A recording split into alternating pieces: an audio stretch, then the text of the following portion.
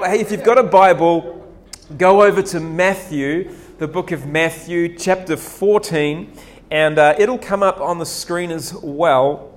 Matthew chapter 14. And if you're taking notes, I've entitled this message, Feed Me. Everyone say, Feed Me. Feed me. Hopefully this will not make too many people hungry, but I want to talk to you today around the topic of spiritual food. Spiritual food. Do you know what? Many times in the Bible, food is used as an analogy for something else, right? Like of the need to consume food that nourishes our soul, not just our stomachs or our spirits, right? Like in places in Scripture, 1 Peter, it says that we long for the pure milk of the Word of God. Hebrews 5 talks about moving on to solid food that will grow our faith. Revelation talks about eating from the tree of life. Jesus himself spoke of him being the living bread, right? So we see right throughout the pages of Scripture these symbolic references to spiritual food. Eat what is good. Feed yourself in rich pasture. Drink the new wine. How many know it's not talking about the buffet menu at your cousin's wedding, right? It's not another kind of food. And I think it's just that God is a great illustrator, and he's like, come on, let's just make the connection to food, and they'll get it. They'll understand it quickly, because, you know, just put a pie in the story and you've got me. Okay, it's just the way that we work sometimes. But despite all that, I want to ironically take a literal food story from the Bible and make a couple of spiritual points. So Matthew chapter 14, if you're there, say yeehaw. Yeehaw. All right, and some of the passage will come up on the screen behind me as well. Matthew chapter 14, it records the miraculous account of the feeding of 5,000 with just 5 loaves of bread and 2 fish. So this was a literal story. It happened. The Gospels record the account of this. We're only going to read 2 verses, but let me just give you some context. Jesus has just withdrawn by boat to a solitary place. The scriptures say that he just learned of the death of John the Baptist, and so we can assume he's going to grieve. He's gone to a quiet place, but unfortunately someone must have spotted where he was going, because before long it says thousands of people have trekked their way out to his hideaway. They're like, "Hi, Jesus," and it's like, okay, and instead of grieving, Jesus spends the day and into the evening healing the sick and ministering to the multitudes. And there comes a problem late in the night where the disciples take a look at all that's going on and the amount of people that are there, and they start worrying about where 5,000 people are going to find some place to eat in such an isolated place. And most of you will know the story.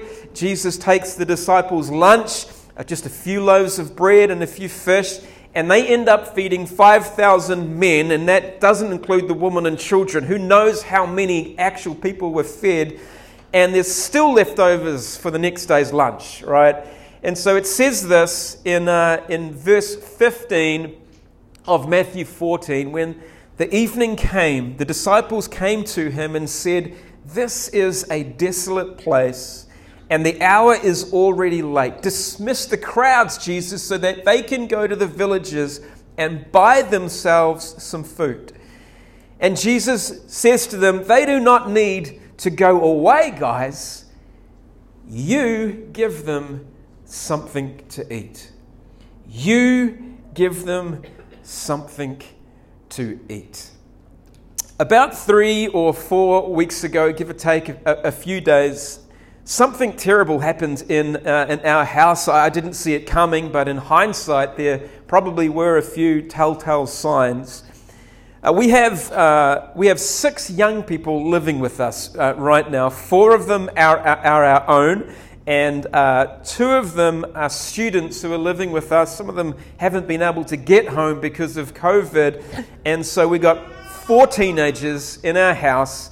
And often there's more than that, because all of those guys have friends. And so all that to say, there is a lot of food consumption in our home, right? How many know that teenagers eat a lot? Oh, lots of hands there, right? So that's a lot of food, and dinner preparation for a family at least of 8 is not an easy feat. But thankfully, Caroline, my incredible, gorgeous wife, for as long as we have been married, and that's 21 years, right? Has been providing daily the dinner for myself and the family as they've come along every single night. In fact, as long as I can remember, as I think about this, someone has always made me dinner. Every night, because I can't cook. All right, and so I had to think about, that's 44 years of dinners. And I did the math, give or take a few hundred. That's like 16,000 meals I have eaten but not had to prepare.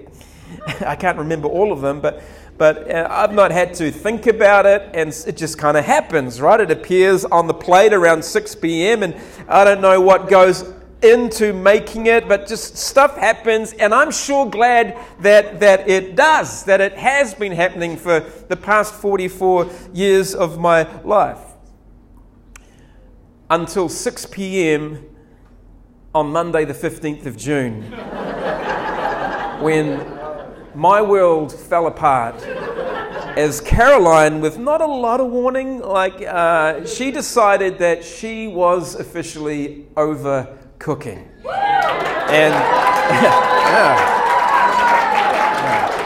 didn't think that would happen, but my initial reaction to that was we're gonna die.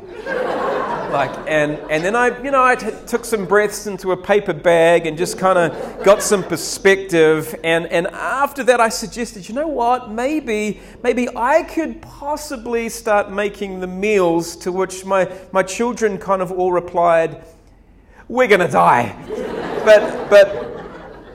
Well, here's the thing. About a week before these events went down in our house, we started using this service called Bargain Box. I don't know if you've heard of this, but basically for about the same price as it would cost you to go buy this food from the supermarket, they provide you with a week's menu, all the food you need to make that menu, and most importantly, step-by-step instructions as to how to cook it. And I mean step-by-step, like, okay, take a peeler and peel 2 carrots. Like, okay, yes. Take those 2 carrots and put, just really detailed in instructions. And so I started doing this, and listen, after 44 years of being fed, I finally made my first meal. I actually have a picture of it this morning. It's let me just go there. It is. That's Street Eats pork fried rice, and it was amazing. It was amazing. And then day 2, I've been taking a bit of a diary. It was 1 pot bacon Alfredo. Do you remember that? And day 3 was called roast pork on your fork. Not bad at all. Day 4 was cheesy chicken lasagna. I am now on a bit of a roll. And then was red pesto grilled fish. Like, fast forward a few weeks later, these are all the meals, the dinners that I have made. Actually, I think day 19, I think I got a point here, was creamy leek chicken, and I believe that Honiana and Mark and Nikita were there for that day 19. How did you find those leeks? It was yummy. Yeah, thank you very much. Thank you very much. And so I even got Renee Weiser in on this as well. You started using Bargain Box too, right? And now he also is a hero in the kitchen, everybody. Amazing. Listen, I discovered that I love cooking.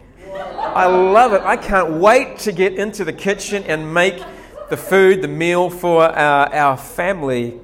I love it. And so all that to say this, I want to speak just in the time that we've got left into what I hope will be a couple of core values of our church. And the first thing I want to encourage you to is, number 1, if you're taking notes, let's make sure this is working. and it's not, if you could just go to the next slide, is this: feed. We have to learn to feed ourselves. Feed yourself. I'm ashamed to say that it took me 44 years of someone else feeding me until I learned how to feed myself. That's kind of pathetic, right? But unfortunately, spiritually, we can be a little bit like that as well. We kind of, somebody feed me. Could you feed me? Could somebody else feed? We have to learn how to feed ourselves. The author of Hebrews, he gives, I guess it's kind of a rebuke to those who are long in faith but short in fruit. It says in verse 12 of Hebrews 5, you have been believers for so long. And you ought to be actually teaching others, but instead you need someone to teach you again the basic things about God's Word. You're like babies who need milk and cannot eat solid food. For someone who lives on milk is still an infant and doesn't know how to do what's right. But solid food is for those who are mature, who through training have the skill to recognize the difference between right and wrong. We have to feed ourselves. And I'm talking to Christians here this morning, and so if you're not, then you're off the hook for a little bit. Listen, don't let this time right now be the only time you hear God's Word. Christians, don't let this time be the only time in your week where you pray or worship God. This is kind of like the together time, right? Learn to cook for yourself, spiritually speaking. You're hearing the analogy, right? This is not lost on anyone this morning, but and if you're struggling with that, then please come let me know. You know what? If you've got a phone, a clever phone, then you have access to every Bible version that ever exists, and thousands upon thousands of devotions that you can go through every single day. They can be delivered right into your hands. There's really no excuses.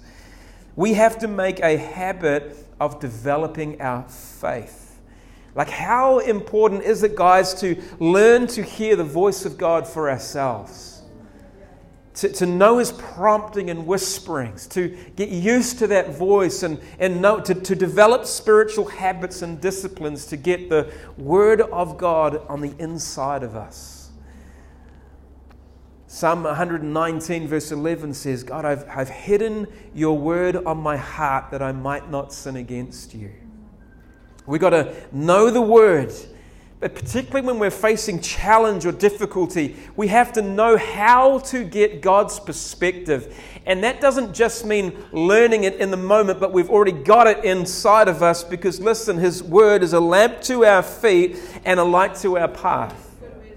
And I had someone once leave our church. Believe me, it's happened. But they left our church because they said that they weren't getting fed. And I didn't say this because I'm gracious and kind, but what I wanted to say is this first point. You left the church because you weren't getting fed. You need to feed yourself. You need to be feeding yourself. I remember spoon feeding my kids when they were babies, right? Like half of it would kind of be mushed all over their face, and then the other half would fall on the floor, and the dog would pretty much eat it all. And I'm wondering, like, how much have actually gone in, from me feeding you? Like how much actually goes in? But now my kids, right? They're feeding themselves, and they're eating us out of house and home. Like just they got to stop eating. My dog at 5:30 every single night, he's got this internal clock where he finds me wherever I am in the house, and he just stares at me. And whatever I'm doing, he just comes up to me and he stares at me because it's his way of saying, "Hey, feed me. It's time to feed me. It's time to I just found it interesting that he relies completely on me to feed him every day. I was at Renee and Wendy's house the other week, and I noticed, am I right, both your cats and your dogs have like self-feeding stations? That deserves a clap. Even their animals are feeding themselves. Wow, that's amazing. But we all need to be self-feeders. Amen? Someone once said this: if you will make history with God, He will make history with you. If you will make time, if you will make history with God, He will make history through you and with you. And if we will do that, if we can do that, then really what this message is about is my next point. If we can feed ourselves, then listen, you will be able to feed others. See, the really interesting thing is when I learned how to cook for the first time 4 weeks ago, and when I say learn how to cook, I'm just following instructions. Like, please don't put me in the kitchen without those instructions.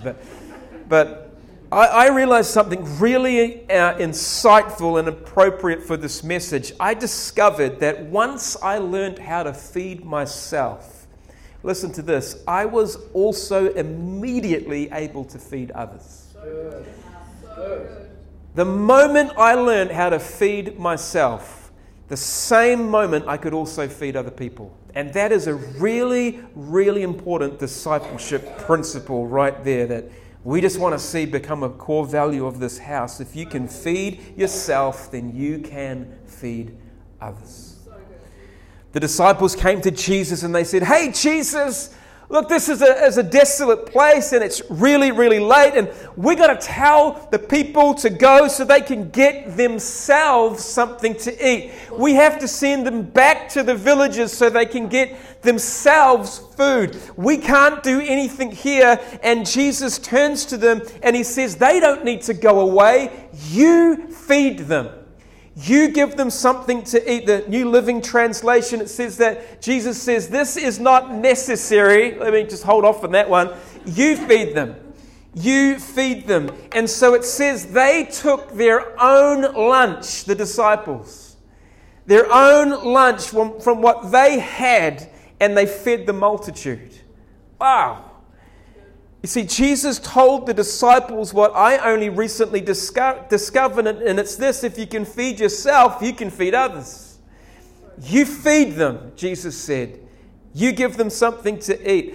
I learned to cook by cooking for 8, not 1.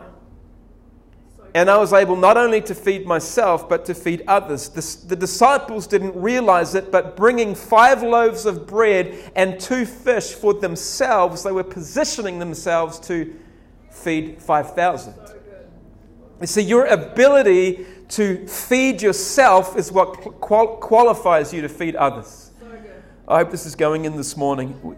We often move from being fed to feeding ourselves, and then we get stuck right there and we still can't feed others. We bring our own lunch, but listen, I want to tell you, there are a lot of hungry people around. We launched Kai with Love about 3 or 4 weeks ago. Week 1, we had 3 families hear about what we were doing, and they'd signed up for that. By week 2, there were 10 families, and in the last 2 weeks, we've had 30 families that we are feeding because of the outreach there. And a big thank you to Joy and Gary who are leading that. And I know Honiana and Ben and Renee and others are helping. Renee's out there as well, Georgina. But I just want to suggest that there is not just a need for physical food, which is part of us being the hands and feet of Jesus, but there is a spiritual hunger that is growing in people around us. And people who are looking for answers, who are hungry, and some of them don't realize that people who are coming in here who need to be fed, who are looking for food, and we all need mobilizing. We all need to be mobilizing. And so this morning, just in the time, the clock's gone, the time that we've got, I've got it in front of me, the time that we got left, I just want to tackle 3 myths this morning about feeding others, which you may get something from today. Some things that stop us from moving around feeding others, from being a self-feeder to a feeder of others. What's the myths that stop me from feeding myself and moving to feeding others? Because like I said, there's no difference. If you can feed yourself, you can feed others. And so I want to help you this morning, just bust a couple of lies and declare some truth. We're not going to spend too much time on this, but I encourage you, that when the slides are all up, take a photo of it and think about these, because they may change the way you look at things. So let's start with myth number 1, and this involves me as the leader here. Myth number 1 is this: my pastor's job is to minister to me. Now, on the face of it, that sounds about right. You know, it's like, what's mythical about that? Like, that's why we pay him the big bucks, isn't it? To minister to us. Like, isn't that why he's the minister? To minister? But the truth is, my pastor's job is really to equip me to minister to others. Oh, yes. It's a slight difference, but an important one, right? My pastor's job is to minister to me? No. My job is to equip you to minister to others. And there's a huge difference. One says, feed me. Come on, Pastor, feed me. I'm hungry. Feed me. The other says, help me, Pastor, to feed other people, because I get this. I get this. In Ephesians 4, the Apostle Paul, he lays out this biblical model for those in Christian leadership, and it's kind of like the major scripture that us leaders kind of reflect on a lot. And I think I have it here. No, it's not. I'm just going to read it to you. It's verse 11 of Ephesians 4. It says, Christ himself gave to the church apostles, prophets, evangelists, pastors, teachers. And it's verse 12, I want you to remember. It says, why did he give them to the church? To equip his people for works of service, so that the body of Christ may be built up until we all reach unity in the faith and in the knowledge of the Son of God and become mature, attaining to the whole measure of the fullness of Christ. And so when you think about the pastors or the prophets, the apostles, the teachers, you know what? They are there not just to pastor, not just to teach. The prophets aren't here just to prophesy. They're to equip you to pastor. They're to equip you to prophesy. The evangelist isn't here just to evangelize, but to equip the church to be evangelists. Do you hear me this morning? And so what you see often, and I'm not having a go at anyone, honestly I'm not, but you know, when we have Alistair up and he's prophesying, what do we all want? We want a word from God. Come and prophesy over me. Come and tell me what God's saying, right? But we need to actually catch the gift of the prophet is not just to be prophesying, but equip you to hear the voice of God for yourself. And any prophetic word should just line up with what you're already hearing, right? The role of the evangelist, who is absolutely fired up for souls, is not to do all the winning for you, but to you to be equipped. And the role of the minister is not to minister, but to equip you to do that. I'm glad I got that off my chest. Just if there was anyone who wasn't sure, like that, pretty much, all right. Okay. Was that like myth number 2? Number 1? Oh, we're only on that. Oh, we better move on. All right, myth number 2. Let's move through this quickly. Myth number 2 says this: I'm not ready to be used by God yet. In other words, I'm not ready to feed others. I still need to be fed. I'm not ready for that. Because really, Pastor, I'm not praying enough yet. I don't know enough Bible verses. I got flat feet. Like, there's just a lot of excuses why I couldn't feed. And just add whatever excuse you may have to the list. But listen, the truth is, God is ready to use you now. Yeah. Turn to the person next to you and say, He's ready now.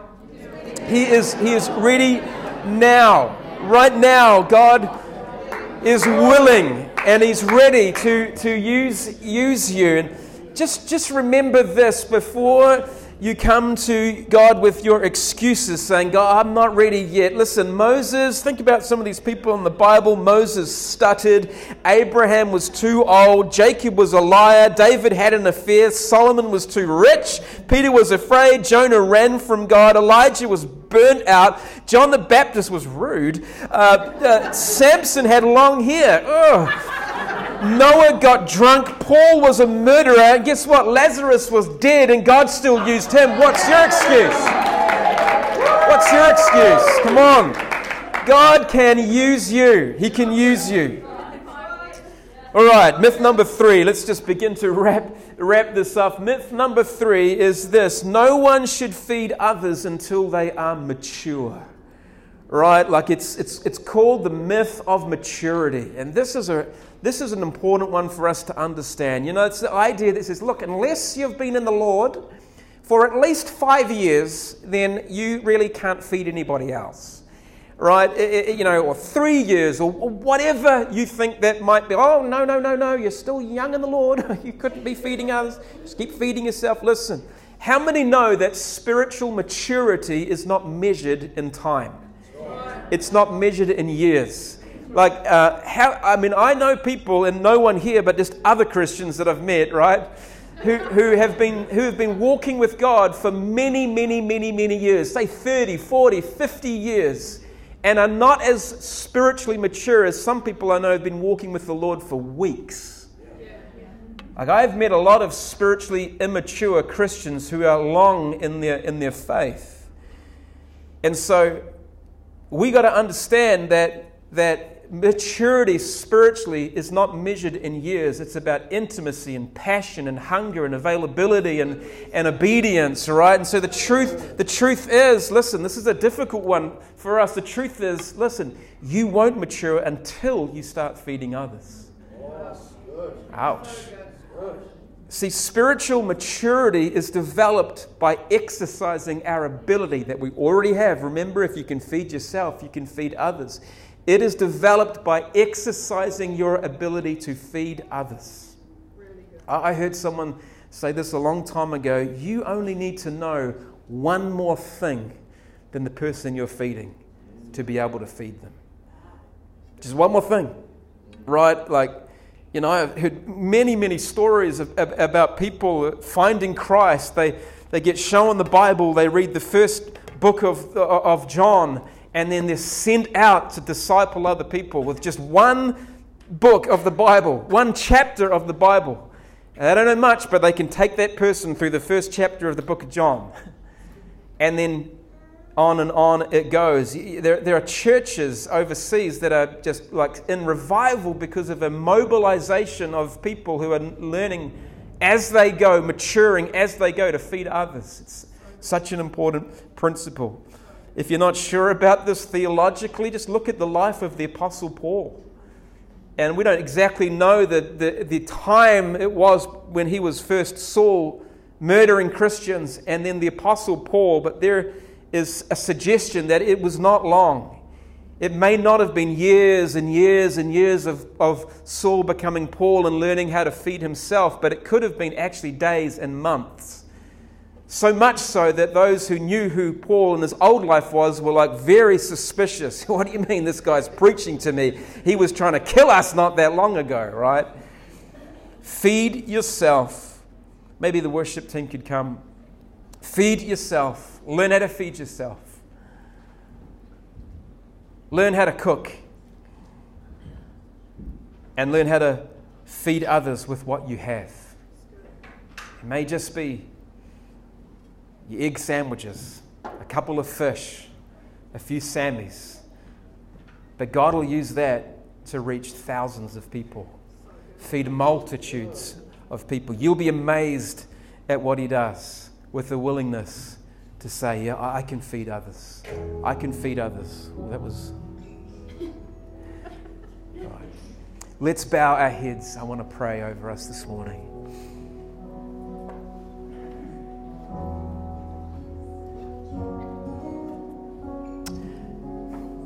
Father, I thank you for the day in which we live in. God, it's a day which we are well fed. We have available to us so many resources. We have the great Holy Spirit who's teaching and helping us, showing us, revealing to us. God, I pray for every person here that we would develop this relationship that we have with you.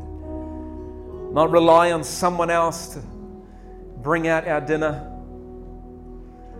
to to spoon feed us, God, to just come to church on a Sunday and tick off the scripture reading and the prayer time. Lord, we would develop a habit of self-feeding. That we would be ones who grow and go on toward maturity, to move beyond just the milk and get filled on solid food. But God, I thank you for the reminder this morning that it doesn't just end there with the discipline of feeding ourselves, but with that, you are calling us to feed others. And as we're equipped in this place, I pray, Holy Spirit, that you would put on our hearts, show us people who we can help feed, who we can give an encouragement to, we can support, we can get alongside, we can ask, can I talk with you? Can I help you? Can I walk with you? You know, we can feed one another. It doesn't always go the one way, right? The discipleship relationship doesn't just start from the top and go down. We can disciple one another, encourage one another, feed one another. What I may have breakthrough in, you may have my breakthrough. In experience, in perseverance. And so God, I thank you for not just the self-feeders in this room, but those who can feed others. And I pray from this room and those listening online that, God, we would feed multitudes. Multitudes would be fed with what we have, with just our little, that we would see thousands fed, satiated with the gospel of peace, learning in turn how to feed themselves and then feed others. And then those would be fed and feed others. I thank you for the simple truth today that you're growing us, you're maturing us. And Lord, anyone here today, maybe you're long in years in faith, struggling to be not just a feeder, but a feeder of others. I pray, Holy Spirit, right now, God, as we just look to you and take this last moment, you'd help us. You'd help us.